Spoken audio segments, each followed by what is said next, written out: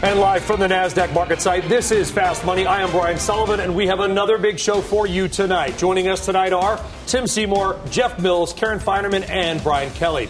Tonight on Fast, a Tuesday turnaround. Buyers coming back into stocks following yesterday's sell-off. But should you believe this bounce? We're going to debate and get some answers. What really went on between the Saudis and Russia at the OPEC meeting that caused the split? Halima Croft was there, and she was with the Saudis right after. She's here tonight on that and where oil may be headed. Plus, we are breaking out your volatility playbook. The 4 stocks our traders tonight say are worth a second look for the long run, even given these big market swings. All right, so much more ahead on the markets and your money on Fast Money tonight, but we have to begin with this. The developing story out of the White House as new details emerge about President Trump's possible economic stimulus plan to combat a virus-led downturn in the economy. Let's get right now to Eamon Javers at the White House with more on how this is all developing right now. Eamon. Brian, we are about a half an hour out from a White House press briefing that is slated to include the vice president and the coronavirus task force. Now, aides throughout the evening last night and the day today have suggested that that could be a place where the president might roll out some of his economic ideas, but we are not hearing that at this point. There is no plan as of right now, this moment, a half hour out, for the president to attend that briefing. So the president last night said that today he would hold a news conference to roll out major economic initiatives that would be dramatic in scope. So far today, we have not heard any official confirmation of any of those. The president has not held such a news conference, and we don't know whether he's coming to this 5:30 news conference or not. So keep an eye peeled for that in the bottom half of this hour. Meanwhile, we are getting some details about what the president's been saying to lawmakers up on Capitol Hill, including that the president pitched them behind closed doors on the idea of eliminating the payroll tax altogether, a 0% rate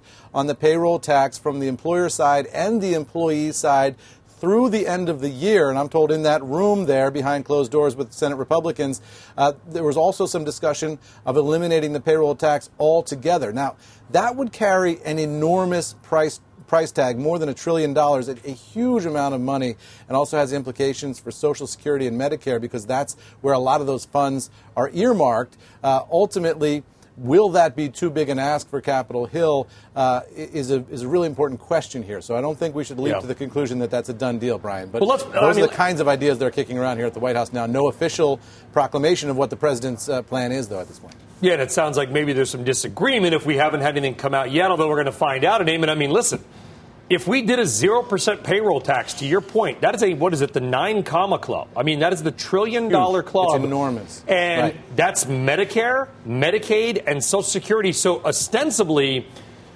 the consumer would get the break, but at some point, the government would have to probably issue another $1 trillion in debt to pay that because that gap has to be made up. Right. So I asked a White House official, how are you going to pay for that? If you're proposing to eliminate the payroll tax, not just for the year, but indefinitely, this official said, hey, why are we always asked how we're going to pay for things? Taxes are our money to start with. Why do we have to pay for keeping our own money, essentially, was his argument. That's how this White House is approaching this question right now. But politically, it's a big, big number, Brian. And you wonder whether Congress is going to go there or go all the way to what the president wants. The president is obviously in a go big or go home mode right now on this idea. I know it's not popular entirely among members of Congress, Republicans included, not entirely popular among the president's own staff necessarily, but the president did pitch it today, so we'll see where it lands. Yeah, we know that powerful Senator Richard Selby also said that he came out on Twitter and suggested that they do an infrastructure package as well, something we've been waiting on for about 4 years. Eamon Javers. One more thing real quick, Brian. I am told they are considering some federal aid here for the shale oil industry. They're saying it's not going to be a bailout. They're not guaranteeing that they're going to do it, but that conversation is happening behind closed doors also because of what we've seen in the oil markets this week. Yeah, we'll get more on cheap debt and trolling oil in just a bit in the show. Eamon Javers, thank you very much. You bet, Brian. All right, well, so all of these reports out of the White House coming during another wild day for the markets and your money because, let's face it, on any other day, an 1,100-point gain for the Dow would be huge news. Cheers all around, leading the nightly news. Today, though, no other day. It was a day following a 2,000-point drop and one of the biggest percentage declines ever. So While today's move was certainly comforting, it did erase just about half of yesterday's losses. The Dow's still down about 12% this year. In other words, today was much better than yesterday, Tim Seymour. But should anybody feel particularly good right now? You should feel tired. I mean, you know, think about the volatility we've had intraday. So we traded down 4% out of the gates off of what had been optimism. And Eamon just talked about these are the kinds of ideas. This doesn't, you know, I feel like we've been down this movie. We've seen this movie, been down this road, pick your metaphor. But I'll leave that aside for now. We then rallied almost 5.2%. The most impressive things and the things that would give me the most comfort were we've essentially had a 50 basis point rise in the 10-year note. So essentially almost a 3-point sell-off, which is unheard of. You thought that the rallies were unheard of, at least in one day. You'd think the world was coming to an end if we were at normal pricing. The dollar rallied, which perversely was almost a risk-on moment. It's usually a risk-off moment. And the yen sold off 3%. So we continue with the hyperbole in terms of what the market is doing. I think until credit begins to settle down, it's very difficult. And we could have said this a week ago. Day traders having a great time. Knock yourself out. These are dangerous markets. Yeah, and I want to show, if we could, guys, put up the JNK, which is that junk bond ETF that we talk about, because we've been talking about credit. If you look at this, pay attention to something tonight when they mark to market. See if this ETF goes below its net asset value. It continues to fall. Remember, it's held junk debt. If junk debt is not liquid, Karen, and this ETF is supposed to be liquid, it's just something to watch about the net asset value of some of these widely owned, high-yielding ETFs. Something on my radar. Is it something on your radar? Absolutely. I mean, HYG, we've talked about a lot. Explain what dropping below NAV might mean, because I don't think a lot of people understand that. Well, so this portfolio this ETF owns a portfolio of junk bonds, right? And they are marked at supposedly wherever they trade. However, if you get in really illiquid markets, you can see very wide spreads for where any given underlying bond could be. I mean, so the HYG is very similar to the JNK and that they're junk bonds, so they're below investment grade. And as we see, even with rates going down, credit quality is starting to deteriorate, so the HYG is going down. I've been short this for a while against, for example, I'm long banks, so short this. But now I tried to short more, and I couldn't get a borrow anymore. So I could not. What does that tell you? That tells me that the short is getting crowded. So I want to remain short, but I got to be aware now, okay, this isn't like, wow, that was an interesting risk reward. The risk reward's changing now. It was 89 10 days ago. It's 80, I don't know. Still have value? 82. I think things could really get uglier, but a 7-point move in this index is really a lot. The investment grade index, LQD, is another one. Short that. That rates moved today, so it should go down. But it went way beyond the move in rates. So what's interesting about this and what Karen said is that you can't get a borrow and it's hard to short HYG at this point in time.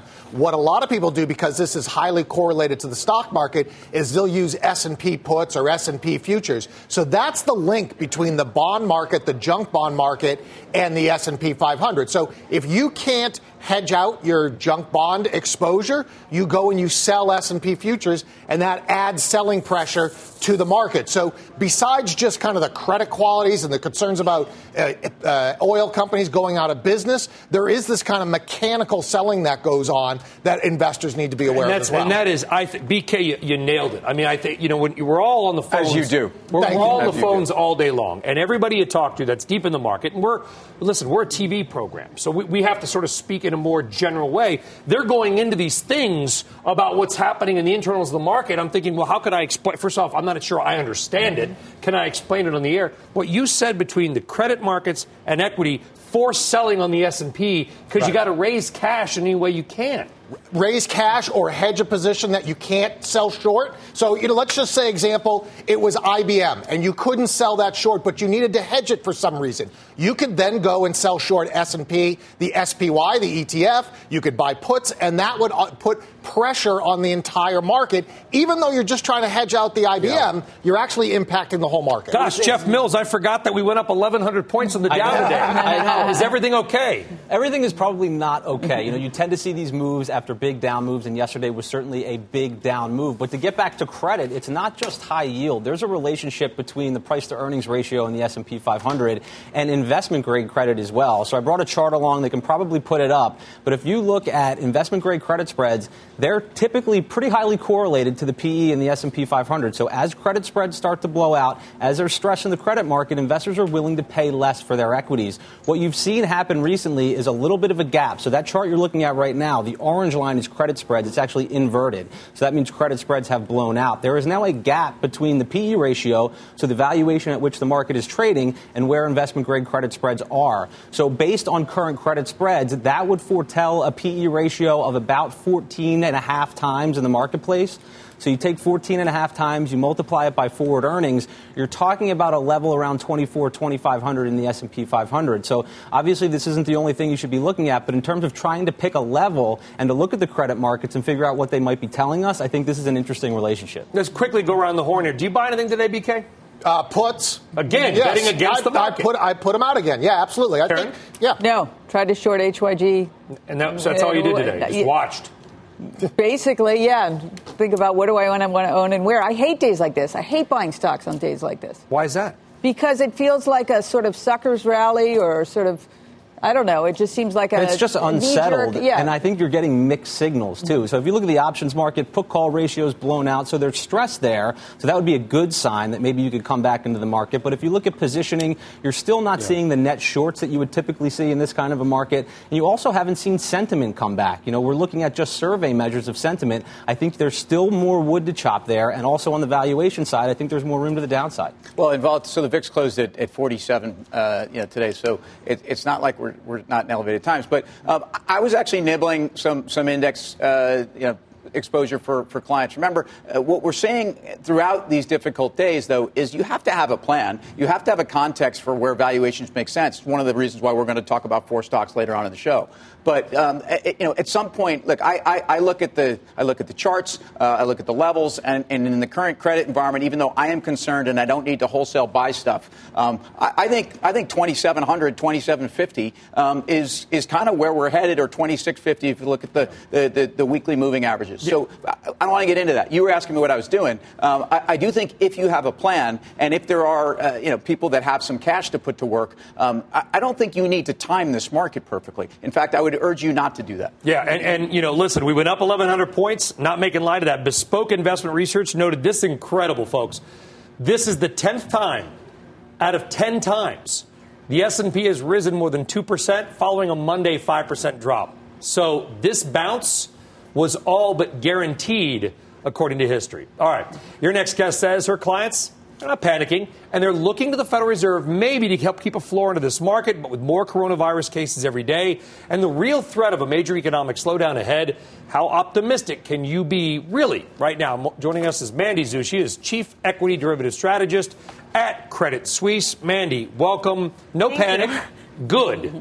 What are you advising, though, your clients to do? So I think what surprised a lot of people is that despite measures of volatility reaching post-crisis highs, if you just take a look at the VIX index, other measures in the option market are actually signaling, I wouldn't say calm, but certainly no panic. And that's backed up by the flow that we're seeing from the institutional clients, where what we're seeing is they're monetizing some hedges, they're resetting hedges, but they're not panicked, they're not grabbing for new hedges. And that to me is a constructive sign.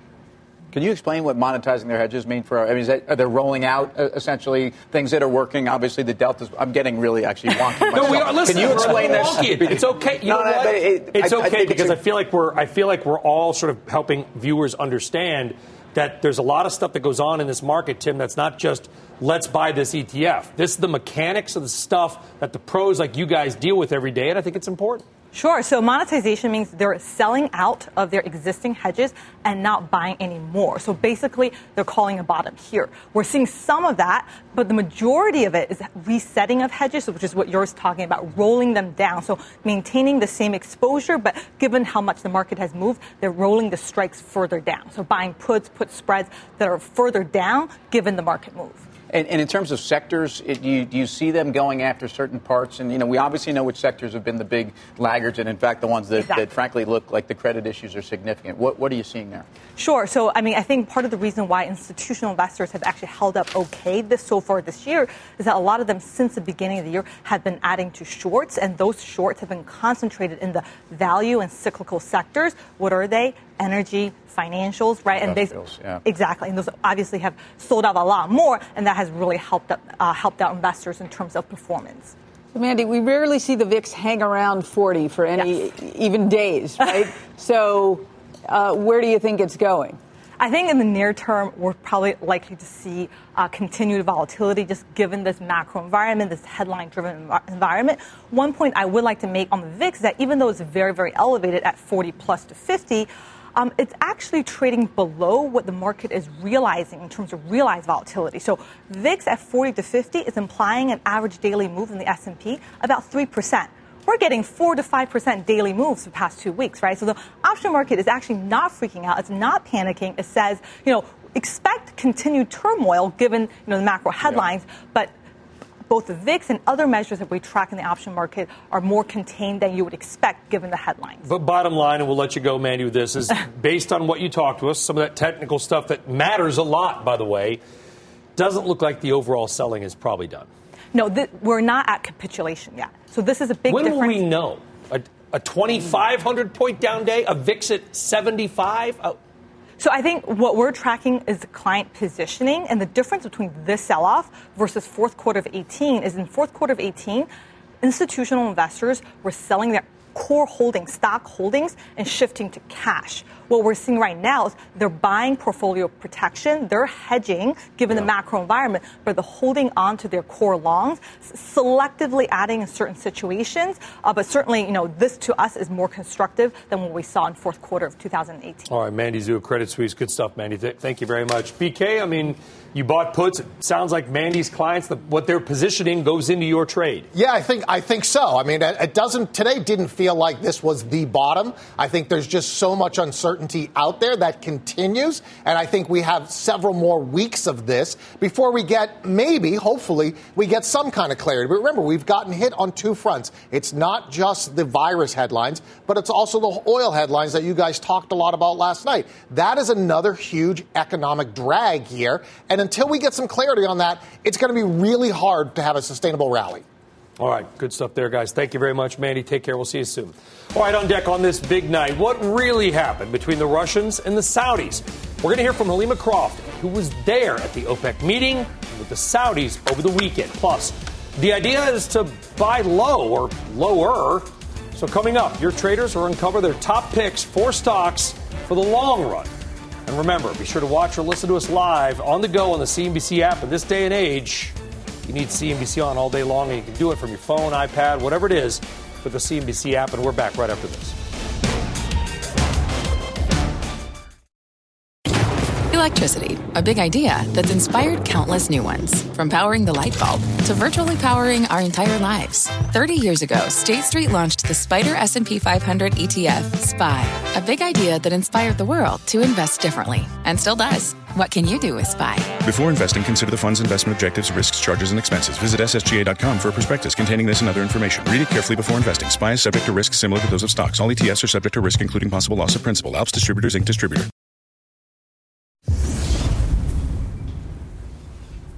And welcome back to Fast Money. Well, oil having its best day of the year today, but doesn't say a whole lot because yesterday it had its worst day in nearly 30 years. But this is the question everybody wants to know the answer to. What exactly happened that caused the Russians and the Saudis to take their oil barrels and go home and send oil and the markets literally into the tank? RBC's Halima Croft was not only at the OPEC meeting where it happened, but also was with the Saudis over the weekend. She joins us now by phone. Halima, I can't believe I missed the meeting, but I'm glad you were there. What the heck happened? I think what happened was essentially the Russians said no deal. The Saudis were looking, as you know, to do a 1.5 million barrel a day production cut. That required the Russians to kick in an extra 300,000 barrels. Now, the Russians have not been fully complying with their previous OPEC commitment. They were not going to give up any additional barrels, and Saudi basically said, if you're not going to play ball, we're going home. And then you had the Russian oil minister leave the building and essentially say, from April 1, every producer could do whatever they wanted, and that's when the market started to be concerned about being flooded with oil. Who drove, in your mind, and you're there watching this, getting insight, who drove the split? It's not you, it's me.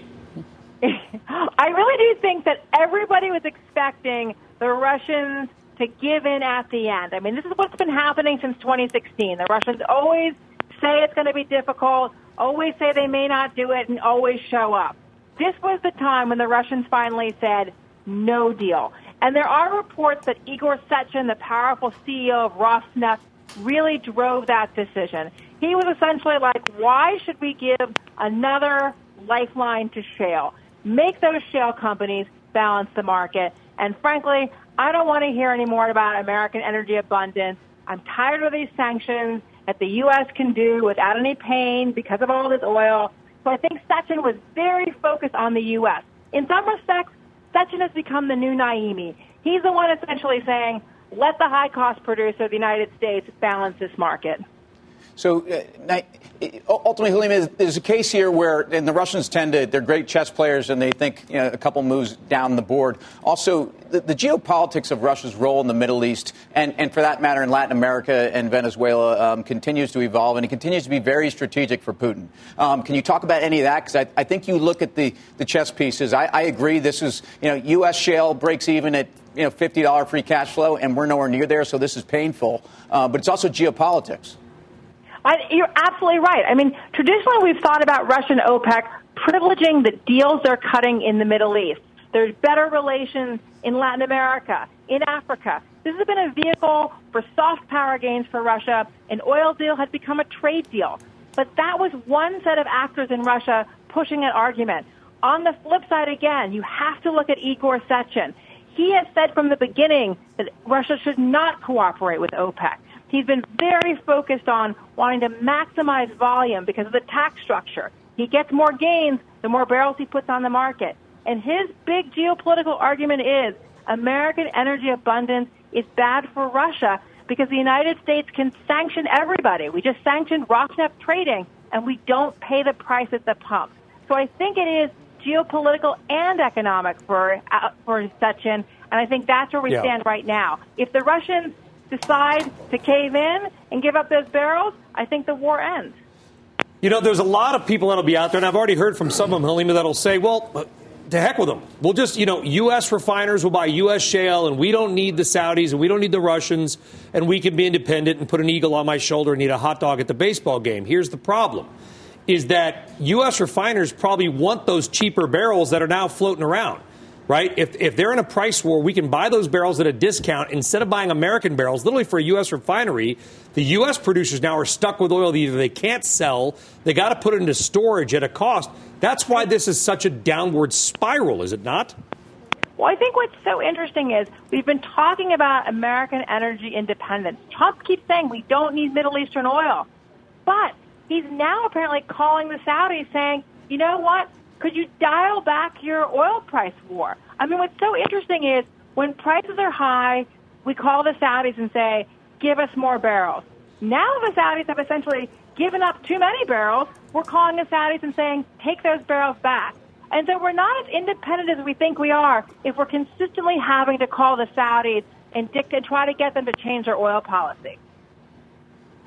Halima Croft, RBC, spectacular, amazing insight for somebody who was on a plane in Vienna and then in Riyadh, and we certainly appreciate you coming on, Halima. Thank you very much. Thank you so much, Brian. I think, Tim, this is pretty incredible stuff that we're dealing. I mean, this is political brinksmanship at the highest level that's going to end up with 100,000 Americans out of work because of it. Well, this has gone on for a long time. And I said this yesterday. Russia does very well in a lower oil price environment, certainly one where there's a risk off and their currency gets crushed because they're dollar exporters. They have a low cost on the domestic front. And yes, Igor Sechin, look, they put together Rosneft about 15 years ago, 20 years ago when I was living out there. And they made it a national champion, and they made it a company that really dictated political policy because there is no line between Putin and Sechin. And in fact, I won't get into that. I mean, it's an interesting time to be buying some of those oil companies. And I know, and listen, I love the industry as far as the people I've met, and people, now we got to buy these oil stocks, are so cheap.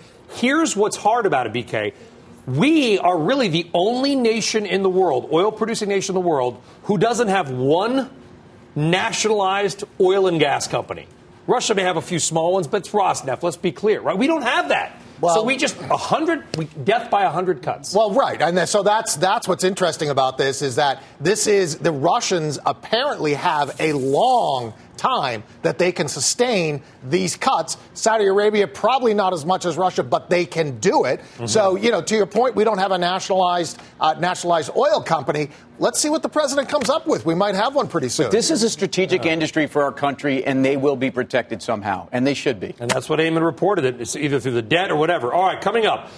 Our traders are going to crack open their playbooks because not everything is a sell, right? It's indiscriminate selling today or yesterday, and today it's indiscriminate buying. But they've got 4 names that they say may be worth a second look, longer term, in these wild market swings. We're going to bring you those names ahead. But first, we are headed live to the White House where we're expecting an update on the coronavirus outbreak.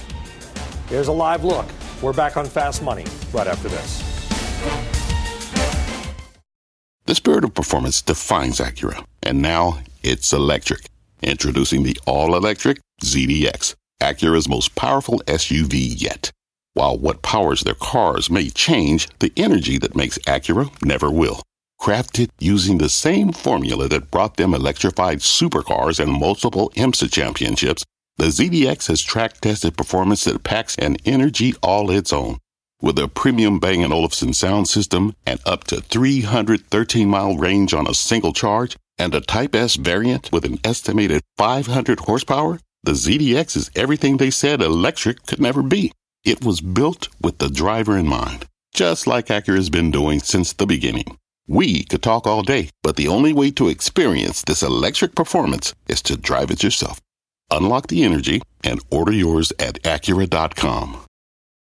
Wouldn't it be great to have all your investment and retirement accounts in one place? Yahoo Finance, our sponsor today, makes it easy. I use it to put my investment account and 401k accounts into one hub and get expert tips that help me confidently manage my money. For more than 25 years, Yahoo Finance has been the brand behind every great investor. Whether you're a seasoned investor or are looking for that extra guidance, Yahoo Finance gives you all the tools and data you need in one place. They're the #1 finance destination, producing a holistic look at the financial news cycle, including breaking news, original editorial perspectives, analyst ratings, independent research, customizable charts, and so much more. Securely link your brokerage accounts for a unified view of your wealth, including 401k and other investments. A comprehensive perspective is what sets apart great investors, and it's how Yahoo Finance ensures you have the insight to look at your wealth in its entirety. For comprehensive financial news and analysis, visit the brand behind every great investor, yahoofinance.com, the #1 financial destination, yahoofinance.com. That's yahoofinance.com. All right, welcome back to Fast Money. White House officials are about to hold a press briefing on the coronavirus outbreak and possibly break some news on what, if any, kind of economic plans that they might have to mitigate some of the damage. We're going to bring you this live as soon as it begins. But until that time, the question tonight may also be, is Trump going to bail out the travel industry? The stocks moved today a little bit on hopes that he could. But cold comfort for investors. Royal Caribbean and Carnival Cruises down 50 and 60% this year. American, other airlines down 30 and 40%. This year. Jeff Mills, any reason to buy these names now based on the concept that we might get a bailout of some kind? Look, I think now, no, because whether you're talking about the airlines or whether you're talking about the cruise lines, I think there's probably more pain in the near term. Take the cruise lines, for example. They're probably going to have to institute massive discounts to try to draw people back in. So I think near term, there's just too much uncertainty. Even though they're down some 60-odd%, I think there could be more downside to go. Longer term, I might be a little bit more optimistic. And if you have the stomach for it, you might want to poke around here a little bit. I think some of the bankruptcy concerns might be overdone. They have revolving lines of credit that haven't been tapped. So in terms of defaulting on debt, maybe a little bit overblown here. And I think the demographics are actually a tailwind. Look, people have short memories. Once this passes, you have a big demographic of baby boomers with $120 billion of an annual budget. You know what? But here's the thing. I wouldn't have gotten on a cruise ship before all this, so I'm a bad person. I'm a bad person to ask. Problem is people book now for 6 months Correct. and a year from now. So this could be nobody. I mean, no. I'm sure there's some people that are bottom feeders looking to book. I think there was an article today. Meet the insane people. Well, that's why I read it somewhere. I can't remember. You have where to it have was. the stomach for it. But if you can look out and take a multi-year point of view, with stocks down as much as they are, there could be some benefit to buying at these levels. And if you look at the U.S., just real quick, the U.S. So that's a big market. It's a developed market, but only 50% penetration in terms of their primary market and their customers have actually gone on cruises. So I think that it's a growing industry. Once this fades, there could be some value here. The problem with playing for a bailout, whether it be in the cruise industry or the airline industry, is generally speaking, by the time you get to a bailout, your equity is worth a bagel, zero, or close to that. So it's hard to play for a bailout here. Yeah, maybe they get some money, maybe they get bailed out, but I think you've got more pain ahead, is what I'm trying to say, before you get to that point. Can I ask a question that I'm not sure I need an answer from? But are cruise liners strategic to our country in any way? Should we be bailing out the cruise ship industry? I don't. Anyway, so don't answer that question. Let's talk about airlines for a second. United rallied 12.5% today, and is still down 41% from where it was in essentially February. You have a dynamic here where, if you're looking at the charts and you're looking at least price action, you get some sense that United might have capitulated on Friday, where it traded almost 4.5 times average daily volume. And you've had this place, though, for the last 4 days, you've had 10% intraday vol swings. Today was close to 15. I think it's getting interesting. Getting interested. And Warren Buffett, we know, is interested in Delta Airlines. I get before this stuff happened, Karen. But listen, and I don't want to pile on to what BK said. And market cap's not a great example because it factors in the pain of debt.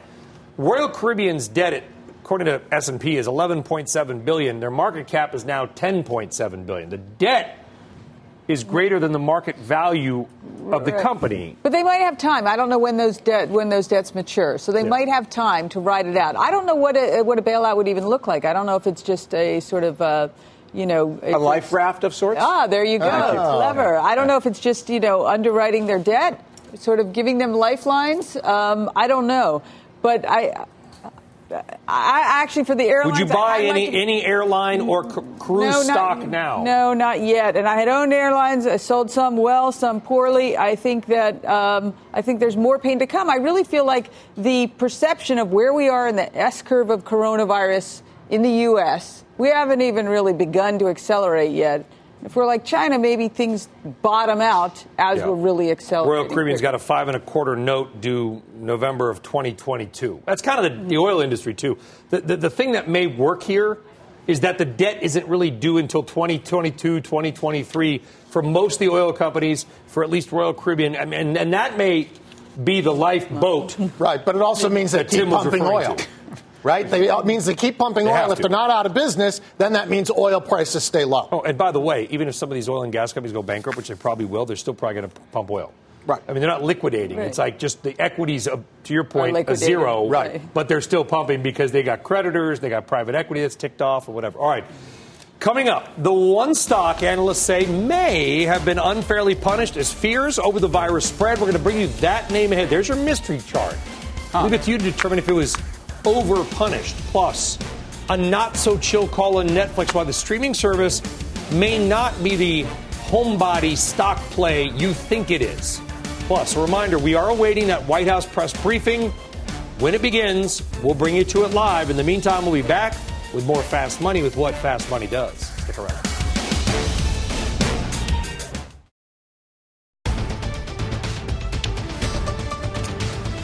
All right, welcome back to Fast Money. White House officials are about to hold a press briefing on the coronavirus outbreak. Supposed to begin about 8 minutes ago. Obviously, they're huddling up there. We'll see if it's just Vice President Mike Pence, who, of course, is the head of the coronavirus task force, or perhaps the president himself makes some kind of an appearance or maybe announces some kind of economic stimulus or a payroll tax cut or more. When that begins, we will bring you to it. Well, as we await that, let's get back to business. One name in the beaten-down transportation sector got a bit of a boost today. UPS shares up after Stifel upgraded the stock to a buy, saying the recent sell-off has created a interesting opportunity for investors looking for yield in a, quote, fearful market. UPS currently yielding about 4.5%. So, Jeff, is UPS a name that you're going to bet on right here? Probably not. I read the note, and it seemed a little bit like the best house on a bad block story. They were talking about free cash flow. They were talking about dividend yield. I understand that. But there were material reductions in EPS estimates for 2020, 2021. And I think just generally the outlook for the parcel industry is not clear. We'll hear from FedEx next week, so we'll get some more information. It could actually lead to additional downgrades. And look, this stock has been incredibly volatile. It's been up to 120, back down to these levels probably 4 or 5 times over the last 5 years. It is cheaper now at these levels than it was because obviously earnings have grown. But I think volumes are at risk. I think the company's at risk for additional earnings downgrades. So I would not be buying with both hands here. Yeah, and by the way, I don't know if folks at home know that Guy Adami actually worked at UPS at some point, but I doubt we have any footage of that. I will say that we talked about the transports, and one of the difficult things about an environment like this is you can't invest in a bad neighborhood. And the transports basically got back to, late, if not November 2016 levels when they opened up at least yesterday morning. Yeah. And UPS is painted with part of that brush, even though I think they and FedEx have been treated much more cyclically than they should be. I know there's a lot of big macro stuff going on. We're waiting on this press briefing. I get it. But let's do what Fast Money does, right? Which is we're trying to find opportunities for you. And to see a volatility, maybe there's some stocks out there that has been dumped out with the proverbial bathwater. So each of your traders tonight brought one pick that they think could be kind of either a place to hide or maybe a good value down the long term. Tim, why don't you kick us off? It's J.P. Morgan. If you're going to own one bank, this is the one to own. And in terms of their diversified business, certainly their exposure to the consumer is unquestioned. And if you think we're going to go into a consumer tailspin, this is a question. But we're basically trading at around 1.5 times price to tangible book, which is where you've wanted to buy this thing 5 years ago. I think their exposure to net interest income of all the money center banks is the least because of that diversification. And this is one of those stocks that I said, oh, boy, I can't believe I can buy it here. Yeah, and I very much agree with the J.P. Morgan call. I also like Disney. That's a stock that I liked when it filled that gap in the low 130s after it popped after the Disney Plus announcement. So I think now trading at 17 times versus trading at 22 times at the end of last year. You haven't seen these valuations since the 18 sell-off, 11, and then in 08. So I think this is a name that you can own for the long term here. It's also 23% below its long-term moving average, so certainly punished a lot more than the broad market. I like that Disney call. I feel like if they were to announce that Los Angeles Disney closes or Orlando, I think that would be a day to buy it. I believe, actually, Karen, there was an analyst this morning, and all of our brains are just, filled with mush. Speak for yourself. Mine always is anyway, Tim, so take it easy, buddy. Which is, I think an analyst came out today, and you'll forgive me, I can't remember the firm, who said exactly that the day they announced Disneyland is closing, that's when you buy the stock. I agree with whoever that is. Whoever that is out there, we apologize for not knowing who you were. I agree. I think it wouldn't be so shocking to see Disney say that, right? Yeah, this environment, right. It wouldn't be so shocking. All right, I believe that we've got to go right now to the White House. We'll come back hopefully in time to get our remaining picks. Let's go down to the White House where I believe the press briefing with Vice President Mike Pence is beginning. And I couldn't be more proud of the efforts of the men and women standing behind me or all of those standing behind them. President Trump said from early on that this would be a whole-of-government approach. And today gives evidence of the fact that it is also a whole-of-America approach. We're bringing the full resources to the federal government and the full resources of this great economy and our great business sector to bear in protecting the American people and protecting American families. A few updates from today. As we continue to expand testing availability across the country, testing is now available at all state labs. By the end of this week, there will be more than 4 million more tests made available in jurisdictions around the country. 1 million are already in place. Thanks to the good work of our top commercial labs that the President Trump brought together yesterday, LabCorp and Quest are in the process now of distributing and marketing coronavirus tests all across America. And we're working with state and local officials to ensure that happens as rapidly as possible. But as the testing is expanding, we wanted to make sure the American people knew that testing was available to them and that cost would not be a barrier. Today, President Trump assembled the top health insurance executives in America. And as we announced earlier today, All of our major health insurance companies have now joined with Medicare and Medicaid and agreed to waive all co-pays, cover the cost of all treatment for those who contract the coronavirus. They've committed to no surprise billing, and they've committed to encourage telemedicine. It was a year ago that Medicaid actually expanded to pay for telemedicine. Medicare pays for telemedicine. So now for seniors who may think that they are either at risk or have contracted the disease, they can get medical advice without having to go to the doctor or go to an emergency room.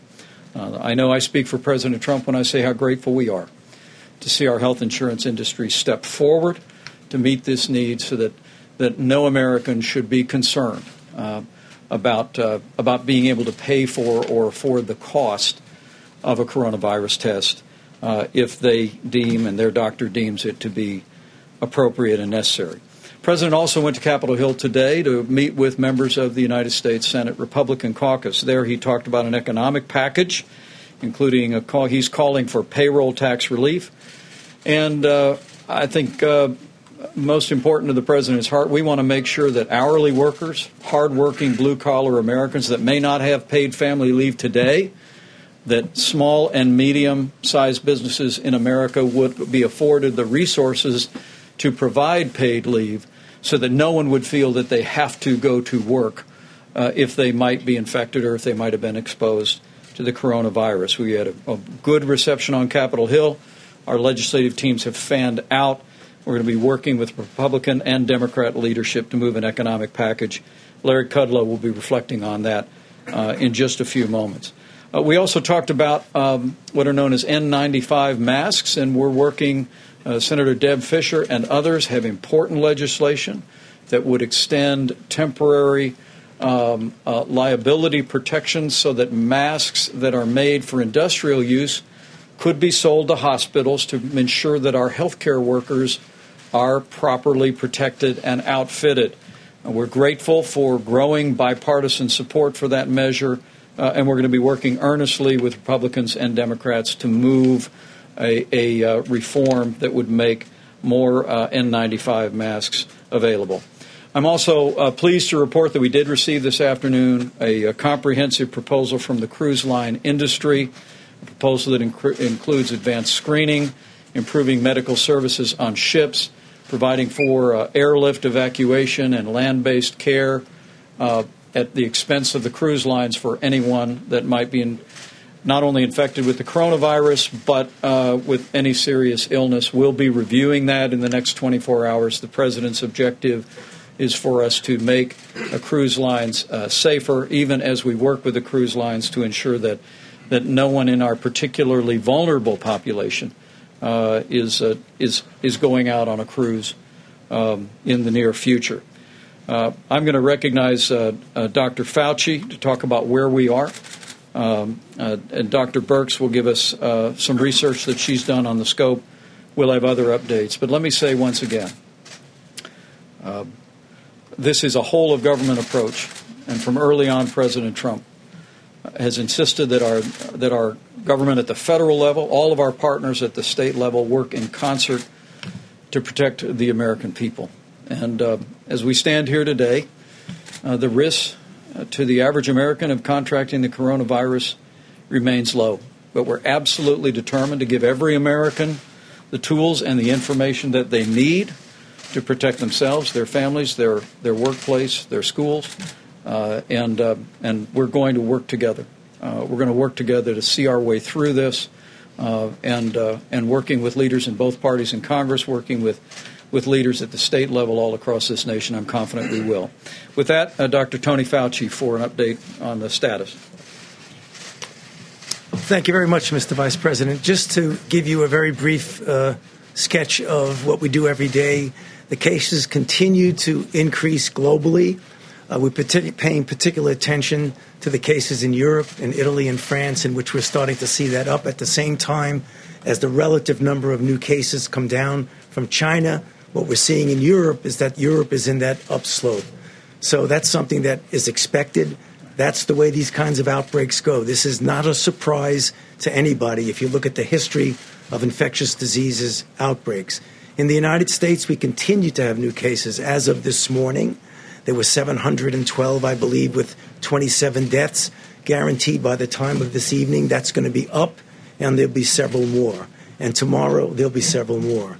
So we realize that this is something, obviously, that we've been saying all along, that we're taking very seriously. Now the question is, what are we going to do about that? And there are a number of things that one can do in order to blunt it. If you look at the curves of outbreaks, they go big peaks and they come down. What we need to do is flatten that down. That would have less people infected. That would ultimately have less deaths. You do that by trying to interfere with the natural flow of the outbreak. So what we're saying today is that although we keep coming in and saying appropriately that as a nation, the risk is relatively low, there are parts of the country right now that are having community spread in which the risk there is clearly a bit more than that. And you know the places, Washington State, California, New York, and Florida. But what I want to talk to you about today, just for a moment or two, is that we would like the country to realize that as a nation, we can't be doing the kinds of things we were doing a few months ago, that it doesn't matter if you're in a state that has no cases or one case. You have to start taking seriously what you can do now, that if and when the infections will come, and they will come, sorry to say, sad to say, they will. But when you're dealing with an infectious disease, we always have that metaphor that people talk about, that Wayne Gretzky, he doesn't go where the puck is, he's going where the puck is going to be. Well, we want to be where the infection is going to be as well as where it is. So what we have here, if you could see that here, it's here is that if you go to coronavirus.gov, remember when Dr. Birx yesterday mentioned some of the things that we put together. These are really simple. Keeping the workplace safe, keeping the home safe, keeping the schools safe, and keeping commercial establishments safe. This should be universal for the country. Everyone should be doing that, whether you live in a zone that has community spread or not. When you have community spread, you're obviously going to ratchet up the kinds of mitigations that you have. But at a minimum, this is the minimum that we should be doing. So everybody should say, all hands on deck, this is what we need to do. So I'll stop there, and later I'll be happy to answer questions. Thank you, Dr. Fauci. Thank you, Mr. Vice President, and thank you, Dr. Fauci, for that clarity. We continue to monitor the situation across the country and across the globe, and we're very fortunate between Dr. Fauci and I. We have long-term contacts out there in many of these countries that are experiencing current outbreaks. We continue to review all the scientific literature to look for insights and to really determine who's at the greatest risk.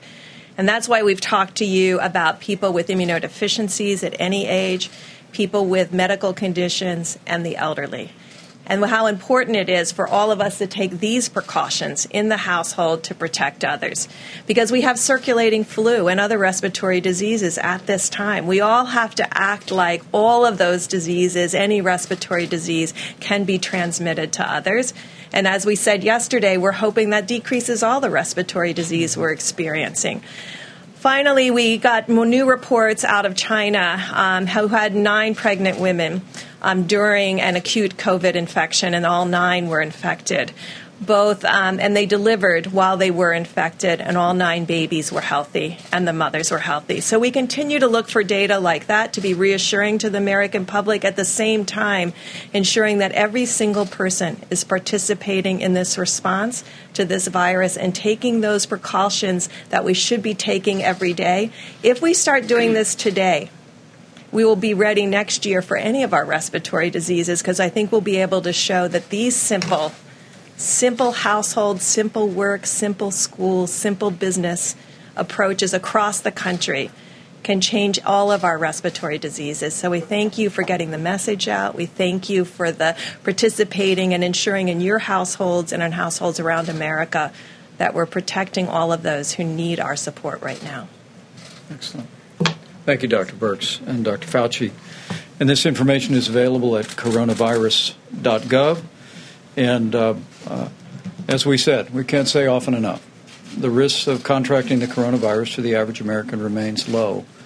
But for senior citizens with serious underlying chronic health conditions, the potential for serious consequences is very real. And make no mistake about it, by practicing these habits in your home, in your school, in your business, you're not only protecting your health, but you're also protecting those that are most vulnerable. With that, for an update on the progress that President Trump made today with our health insurance companies, I'd like to recognize Seema Verma. As the Vice President said, we had a terrific meeting with the insurance companies, a real example of a public... All right, you've been listening in to the White House's press conference about the coronavirus outbreak. A number of updates from Vice President Pence and others, of course, waiting on Larry Kudlow, the National Economic Council director, to speak about what maybe fiscal or economic plan they might have. By the way, I want to show up TDOC, Teladoc getting a shout-out, virtual doctors getting a shout-out from Vice President Pence. Obviously, when you look at this, BK, no stock has sort of really been focused in on as much, kind of out of nowhere. Right.